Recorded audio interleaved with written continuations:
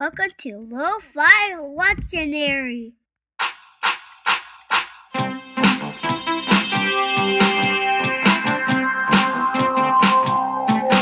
Hey everyone, welcome to Lo-Fi Lectionary. This is the Lo-Fi Kitchen episode for Luke 8. Good morning, how are you? I'm Dr. Worm. I'm interested in things.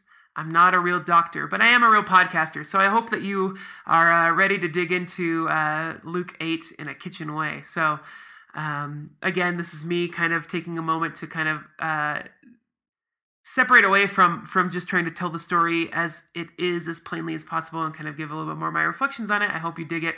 I would also love to hear your thoughts on it too, if you have any. Luke 8. Again, as I said at the end of the last episode, I really like this part of the story. Pretty soon, as we get to Luke 9 and 10, the story is going to start to turn. So these are kind of our last moments of the story kind of being how it is, as it is now. But one of the things I find really interesting, captivating, challenging about Jesus in Luke is that he's constantly telling people to not be afraid.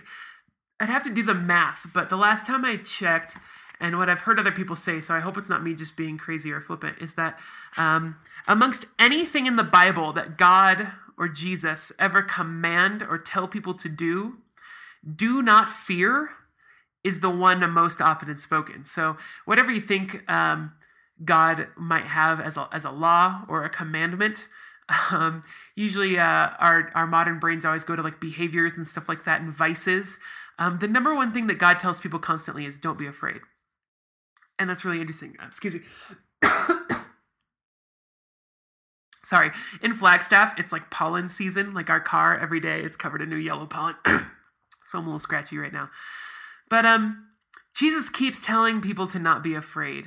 And in the moment, looking at the storm story where he and his disciples are on the boat and they're afraid, so they wake him up and he rebukes the storm and the storm calms down. And then he turns to them and then he says, "Where is your faith?" Because they were afraid. I've struggled with that a lot in my life. Like I like that story, but I don't like that part of the story a lot.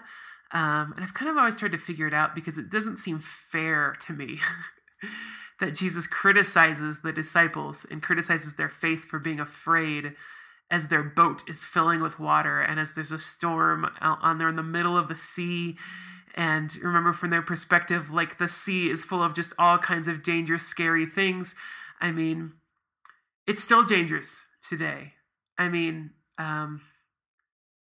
geez, no, I'm not. I don't want to touch on anything lightly, but it seems like not a month goes by where we don't see a story about people who are trying to travel to a new place across a sea, and they experience storms or danger, and the people die, and children die, and we see it on the news. This isn't even in my notes. I just thought of it, and it like there's a certain sense that it's like the world is a scary place for a lot of people. And Jesus kind of criticizes his disciples, where's your faith? And so I don't know if maybe that's a criticism on their fear of maybe that just they were like, oh, we're all dead. There's nothing we can do. Maybe they didn't trust that he could do something about it. I don't know. It's not very clear in the text to me. But what I do like about the Bible, and I see this all over in almost all parts of the Bible, is the Bible never tells us to deny the scary parts of the world. I mean, the stories of the Bible are full of demons, and monsters and storms and dangerous people and, plagues and sicknesses and economic woes of people being poor and not being able to feed their family and famines and, crops not growing and all kinds of stuff and social fears. Like the Bible never tells people that we're supposed to, deny or ignore or not acknowledge those things as scary as they are. Like, I love that the Bible is it's very real. I mean, it does instruct people often, don't have fear, please have hope, is kind of a message that God often brings to his people, but it doesn't say like, pretend that there's nothing wrong. You know, like I'm over the last 5 or so years, I've been working really hard on building a healthier brain, like not having what I call a trauma brain, where my brain has kind of wired itself due to a lot of things that happened when I was younger to kind of always imagine the worst possible scenario when something happens. That's just how the wiring in my brain works. And so I get worked up and, I've seen counselors and I've been on different meds at certain times in my life and stuff like that to deal with anxiety and fear. And I've had some success with that. So I understand and I envy and have learned from a lot of my friends who have learned what it means to be positive and to be a positive thinker. And I think that there's a lot of power in that. And and it does free you to a lot of things and stuff like that. But I love that the Bible at the same time doesn't say, well, let's just pretend to be positive. Like it invites us to have hope. And Jesus does people not to have fear. But it doesn't say just pretend that everything is okay. Because people in the Bible, like good people, die. Good people don't have enough food. Good people can't feed their families. Good people experience great tragedy in the Bible. It's not like everything's going to be okay at all times. But at the same time, Jesus does say to these disciples on the boat, don't be afraid. And so we kind of need to hold that in tension. We read from a passage in Leviticus in the last episode, where it's all these laws about what to do about people who are bleeding. And as I read that, and as I read it in the story, I'm just like, oh, these laws are dripping with fear. Don't have a person who's bleeding with you. Don't touch a bleeding person. Don't sit on a chair that a bleeding person had. Don't, it's like all these things like they're essentially saying like, be afraid of catching something from this bleeding person, And you either had to look at it one of two ways. Like it could either be laws that were there because they were afraid of the contamination. But there's all kinds of fear over that. Or that they were afraid of God, like that God wants them to live and be a certain way and that God doesn't want these bleeding people infecting other people. So even if I'm not really afraid and I want to touch or hold, my family member who's bleeding, I don't want to do it because I don't want to make God angry. Like that person, when they're done bleeding, has to go and make atonement to say they're sorry, to make things right, quote unquote, like with God again. And so maybe it's a combination of those two fears of fear of contamination, fear of getting sick, fear of the blood, but also fear of this God. And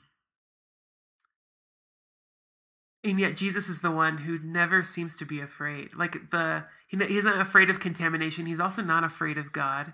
He's not afraid of the storm. He's not afraid of dying. He's not afraid of when other people die. Like he just kind of seems to be, he's like Daredevil. He's a man without fear. I wonder what it was like for Jesus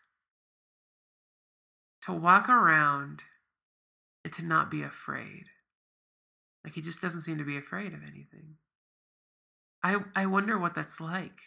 Like I wonder what it lived like to live a day without fear. There's a podcast called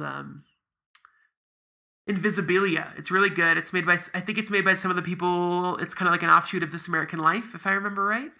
And there's one episode that's all about fear, and they actually interview and they talk to these psychologists who have this interesting case of there's a woman who has if I remember right, it's part of her brain was calcified, and therefore it doesn't function right. And the part of her brain that it happened in is the part that controls and feels and processes fear. So this woman literally lives without being able to be afraid. And they actually have to take care of this woman and protect her identity, and her family members and friends, I imagine, have to be really helpful and supportive, because if she's not able to be afraid of anything, she can actually get herself in lots of dangerous situations, and she's really vulnerable to being taken advantage of and stuff like that. And yet here Jesus is there, and he's kind of walking around, and he's just not afraid. There's part of me that wishes I could have that just for a day. Like, if I could go on vacation and not worry about work, if I could buy my son a Lego set and not be afraid that the student loans won't get paid or my car won't break down, if I could eat a cheeseburger without being afraid of the calories, like big fears, small fears. If I wouldn't be afraid that one day we're all going to grow old and die. Sorry if there's any children listening to this. You know what I mean? Like if I could live a day without being afraid of something that would happen to my son or my wife, or my church or my job. I wonder what that would be like. Would that be freeing, or would that be, in a sense, like very troubling? But then again, if it was troubling, I guess I wouldn't be afraid of it. And so Jesus is this weird human divine combination person. He's kind of the first human being that we get to see in the story walking around who's not afraid of anything. And this ties back maybe into the ethical teaching. We've been really struggling with Jesus' teaching about, those blesseds and those woes, and about go and forgive and give anyone to gives you and love your enemies and pray for them and stuff like that. Maybe Jesus is able to do those things and to live a very different way in the world than the rest of us because he's not afraid. Like we all hear those teachings, and the question we asked in the last kitchen was like, that's no way to live. You can't run a family, a house, a business, a church, a country. You can't run even just an individual life, like living like that. Like, what if you lose all your money because people take it? Or what if you love your enemies and all they do is give you crap, and hurt you more? Or what if they hurt you so much that you die? Or, all these things that could happen. And maybe Jesus is able to live that way because he's like, well, and I'm inviting you to not be afraid of those things. And I wonder if most of us, when we object to the way that Jesus tells us to live or teaches us to live in the world, like the reason we don't do it always at the end, if we were to dig down into it, probably goes back to some sort of fear that we have of what might happen to us, of what's going on in the world. And we're afraid that it won't work. I mean, okay, for those of you who are hopefully listening who aren't religious but are maybe just curious to look into the story and let it cause you to think about our world a little bit differently, like whatever you think the best version of the world is, like the best of all possible worlds, is the reason we can't get there as people, as individual people, or as a community, a neighborhood, a country, a globe, is the reason that we can't get there is just because we're too afraid. Like, can we not love each other the way that Jesus says? Because it's like, no, we're afraid that if we don't have laws and rules and punishments and consequences, because we're afraid that we might become victims, or we're afraid that it won't work, or we're afraid, what happens when the storm comes, And yet here Jesus is, even with that same energy, saying like, oh no, the only way your house is going to stand is if you do what I tell you and follow my instructions. I wonder, looking back at the characters of the stories, okay, so we have these Pharisees and teachers, and remember, not all of them, but we have a couple of them pointed out, Pharisees, teachers, scribes, who keep getting messed up with Jesus. Like, for some reason, they don't connect with him in the same way that a lot of other people do. And a lot of other people get to connect with Jesus in a way that they get to experience and celebrate and be amazed and have this new wonder about how good God is. And they don't walk away with that. And I wonder if what keeps messing them up is their fear. Either that maybe they're afraid of God. Maybe if we dug back into their theology, back at its root somewhere would be low-level or high-level anxiety that if they do the wrong thing, that God will give them what they deserve as wrongdoers, and that will be very, very bad for them. And if that at your base is what you believe about the character of God, you're going to live life afraid. Like, if in your point of view, in your theology, the way that you view the world is that if I do some of the wrong things, that God is going to turn from me and leave me to burn, like then I become the chaff. Like, that can take you pretty far. Fear can be used as a fuel, but it's a bad fuel. It's only going to take you so far. And it might actually be fuel that only makes you kind of erratic and only makes you end up wounding yourself and some other people. And I wonder if at the heart of their theology is something that they're afraid of about God. Whereas Jesus, when he shows up, is walking around saying, don't be afraid. He's God literally walking around inviting people to not be afraid anymore. Or if at the Pharisees, at the heart of what their problem is that they are fear of being kind of contaminated. Like, you don't hang out with sinners because they might mess you up. They might make things bad for you. They might ruin the good thing you have going. And you don't hang out and let people touch you and touch other people if they're bleeding or if they're sick or something like that because you don't want to get contaminated. That's just wisdom. You know? And here Jesus seems to have a contrary wisdom where it's like, no, we go and we touch them and we let them touch us and we let sinners enter into our lives. In fact, we go over to their house and stuff like this. It's interesting. And I struggle with that because I don't think that the Pharisees are really bad people. Like, even the ones that kind of cross paths poorly with Jesus in the story, like, are they bad people? Or are they good people who really want to help and want to be a part of what God is doing in the world, but maybe they're just too afraid? Maybe they're too afraid that if they make the wrong thing, do the wrong things, they'll upset God, and that's going to be really bad for them. Or they're too afraid to cross their religious boundaries and their customs to help out other people because they don't want to get infected themselves.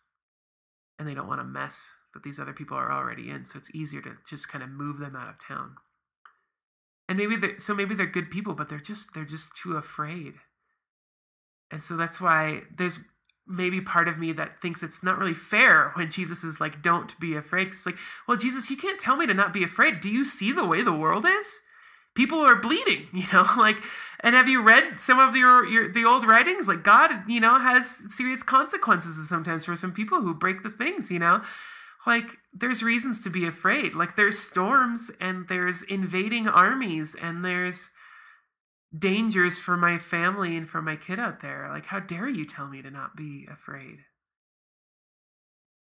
That's tough for me because I wonder, I feel like it's kind of a healthy exercise for me to put myself not just always in the place of the people that Jesus does well with, but the people that don't do well with Jesus, to wonder myself, are there any boundaries that I'm too afraid to cross to help other people, like I do believe that God wants me to? Like, am I too afraid that I'm going to lose everything in the process? And so therefore I say no to it because I'm too afraid. Or am I too afraid of God? And so I'm too afraid of doing the wrong thing, and that keeps me from doing the right thing. Because in my brain, or deep hidden in there, is maybe an image of God, the old bearded man who's ready to just zap me whenever he gets the chance. He's like he's dying to do it. It's tough. There's a Derek Webb song. Any Derek Webb fans out there? It's a song about politics. Derek Webb, for those of you guys who don't know, he's a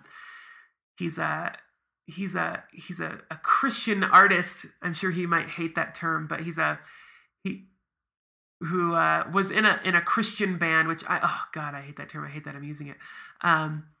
But he kind of broke off from them and started doing solo work, and he's been really interesting because he's a huge like Bob Dylan, Rich Mullins kind of fan, in that vein of he kind of writes protest songs in that sense. He's got like a little bit of fiery 60s, 70s folk in him.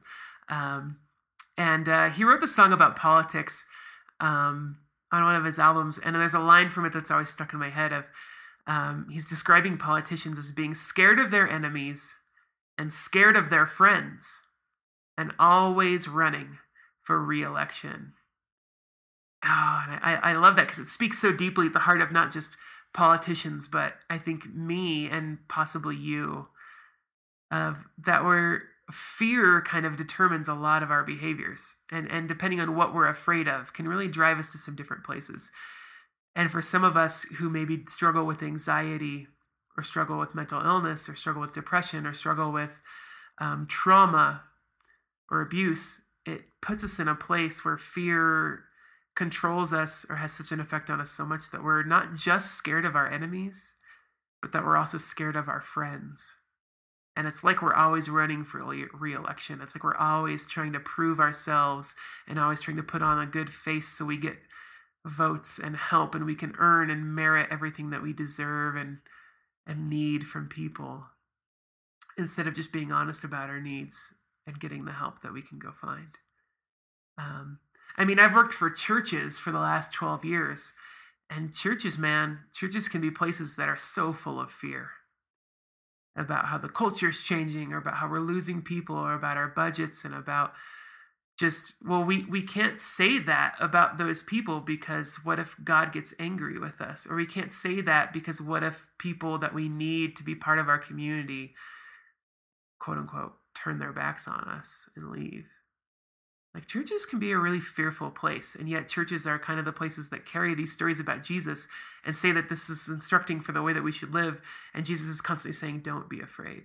I mean, but you also see it in politics outside of the church all the time. I mean, like, the two major parties are so scared of us. They even vote for bills that they don't like because they're too scared of looking weak and going home and having to hear from their constituents and not getting their votes, or not getting their donations from big donors. Like, they're so scared of making anyone angry that they're willing to do things that they would morally don't agree with. Like, isn't that weird? That's so strange. Like, fear is all over. Like, when I read about what people do in politics, I'm like, oh, it's because they're afraid. Or even us as citizens who aren't politicians, like the way that we react. Our politics is often run by fear. When I see people on Facebook who only post amazing things, but when I know what's really going on in their life, I'm like, oh, fear. They're afraid of not having friends, or they're afraid of what people really might know about them. And that's different than having healthy boundaries, you know what I mean? But yeah, it's kind of interesting. Or people at work, at any job I've worked at, we're all afraid. I worked at Chipotle for a while, and I'll tell you, every single worker at Chipotle was terrified, because you have like 4 bosses, and at any single moment, any one of them could like make big trouble for you. And even the bosses, like, the reason that they run the store the way that they do is because they're afraid of their bosses, and their bosses are afraid of their bosses, and so on and so on and so on. And we're all afraid of losing our work and not being able to feed our families. You know what I mean? It's all just fear. I remember there was one person at Chipotle who would get angry at me if I didn't put the spoon back in the black beans at the right angle that she wanted me to put it in at an angle of. She was the only one who got mad at me about that on a constant basis. And it's crazy, like, how afraid we all are. But it's a bad fuel, you guys. And maybe that's why Jesus is telling us not to be afraid, because he's like, look, we can't get to where I want to go. We can't get to a loving community unless we figure out how to let go of fears. And you're not going to be able to love your enemies until you stop being afraid of them. That's tough words, you guys, but I think it's good.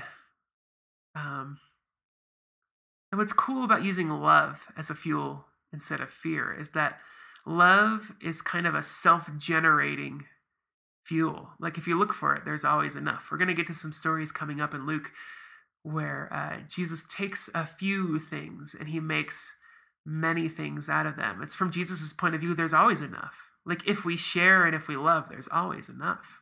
That's just the way Jesus seems to think the world works. And if anything, I wonder, as we struggle with this tension between trying to love and do good in the world or being afraid in the world, the Jesus story, because of the fact that he's always inviting people to not fear, but trust and believe, and not trust and believe in something abstract, but trust and believe in his goodness, in his love and care and concern, in his sense of compassion. Maybe in the end, what that leaves us all with is that it leaves us with the freedom to err on the side of loving and giving and being generous to others,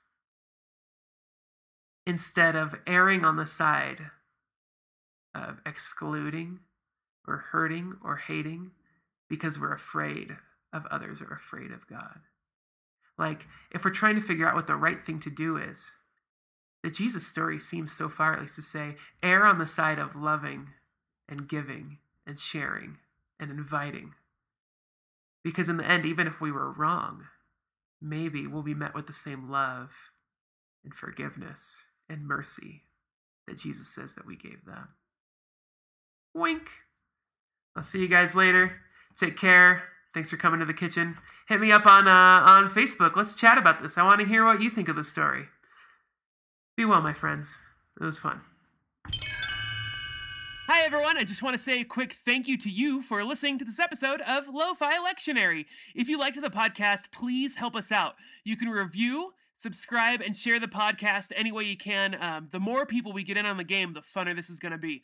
If you want to participate in the discussion for this episode, you can come visit our website at kevinlester.net and follow the links to the podcast and then to the link for this episode. You can also find our podcast on Facebook, and we can discuss and keep things going on there.